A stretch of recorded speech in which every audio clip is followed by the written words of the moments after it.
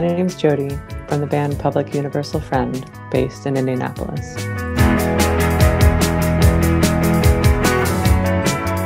Stay inside.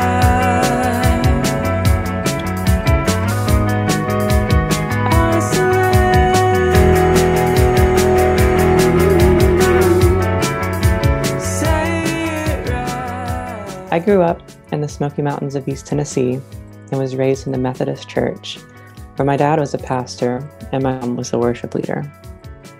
The church fostered a place of spirituality through music that I believe directed my desire to write and engage in a culture of music that was chiefly about community. Amidst the contemporary church music we often sing on Sunday mornings, there were intermingled some old hymns, which I found to hold a connective power that's still precious to me. There's something beautiful about melodies and poetry which have been sung for generations for the sake of a common shared belief. Throughout middle school and high school, most of my music discovery took place online, as well as at local shows. I would hold endless deep dives into the live footage of Pearl Jam, Nirvana, and Switchfoot, which are bands that appealed to my love of emotional, guitar-based songwriting and performance, which is where I began my own musical journey with guitar at the age of 12. The most common theme throughout both my listening to and producing of music has been the value of integrated authenticity. The chief source of this I have found exists most powerfully in live music. In my hometown, in the mid-2000s, you typically had two predominant styles of shows to attend: folk singer-songwriters and punk rock. As the size and scope of my hometown's music scene would have it, these bills were often combined. As I began writing my own music, I would often find myself opening as an acoustic act right before some of these heavier bands, but somehow it worked. The tenderness followed by intensity, a single guitar line and a mic dwarfed by half stacks and pulsing flashes from pedal boards, an a cappella verse punctuated by the headliner loading in drums. We would sit on the floor for the opener, as if for a poetry reading. And once the band began, we would jump and mosh and yell until all we could do was eventually sit back down and laugh, sweaty, spent, and alive. What drew me into music as an act of humanity was what I witnessed at these hometown basement shows. These low-ceiling, wood panel stadiums would be filled with high school geeks, metal fans, skaters, and church kids. School gyms and coffee shops would become sacred spaces. Everyone was there, and everyone supported everyone else. There were no hierarchies, no cool kids, no misfits. There was only a human behind a microphone communicating with other humans.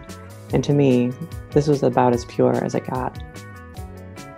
This love followed me through high school and into college, where I played open mics and campus shows, in which case I was able to push myself as an artist, not just to be in front of people, but to at least attempt to tap into something worthwhile in light of the grand scope of my time on Earth.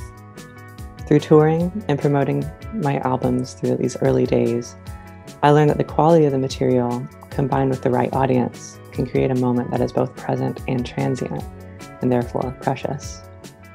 Live music has more power for connectivity than any other artistic medium I can fathom, and it's been what's kept me going back through writing, producing, and touring. This cause of sharing that music with people then became one of my life's imperatives. As my taste evolved through adulthood, I became enamored with bands like Radiohead, who eventually threw guitar rock out the window for an even more primal, right-brain concept of songwriting. But I'm also obsessed with bands like Big Thief and Fugazi, who took guitar-based rock to new heights of sonic virility through both vulnerability, passion, and what's ultimately storytelling. Those artists embodied a new esoteric conceptualism for me, further enlivening my engagement with myself as an artist and as a listener. The bands that stick around for me are the ones that force me to imagine what performance can look like. As my scope of genre and artistic background matured, the commonality behind it became less tethered to style and more so to a focus on the leading edge of authentic engagement. In the music I'm writing and releasing now, though the sound has grown, the intent has remained the same. Maybe the only chance we have at real connection is when we draw from a maxim of integration. The present meeting of all the parts of yourself to show others that they're safe to do the same. As someone behind a microphone, I want to foster that environment for others. The reason we gather to perform and attend concerts is to close that gap between one world and another. These gatherings are about as close to heaven on earth as I think we can get on this side of things. A few years ago, I attended the Newport Folk Festival in Newport, Rhode Island, and spent the week watching one bombshell of a band after another in the beautiful July sun.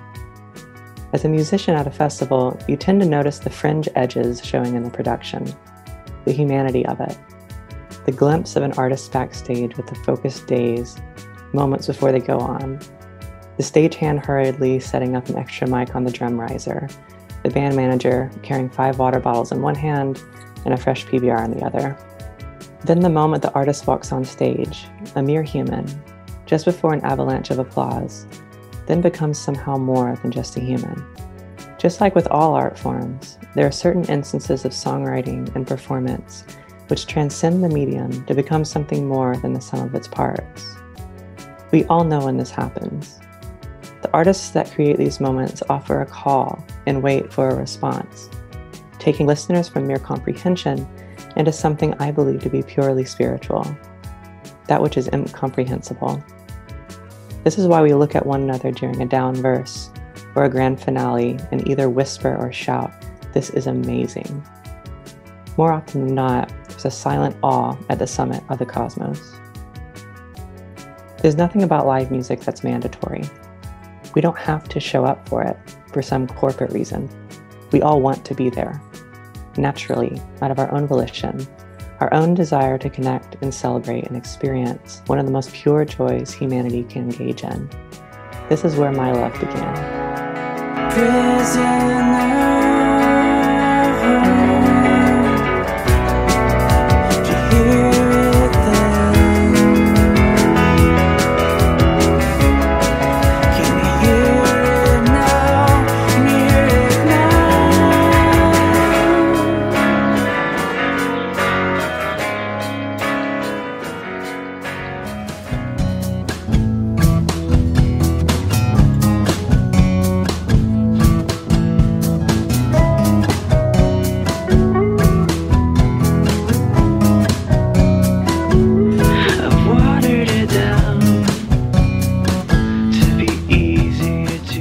My upcoming album, Perennials, will be available in spring 2021, and you can follow us on Instagram, Facebook, and YouTube at Public Universal Friend.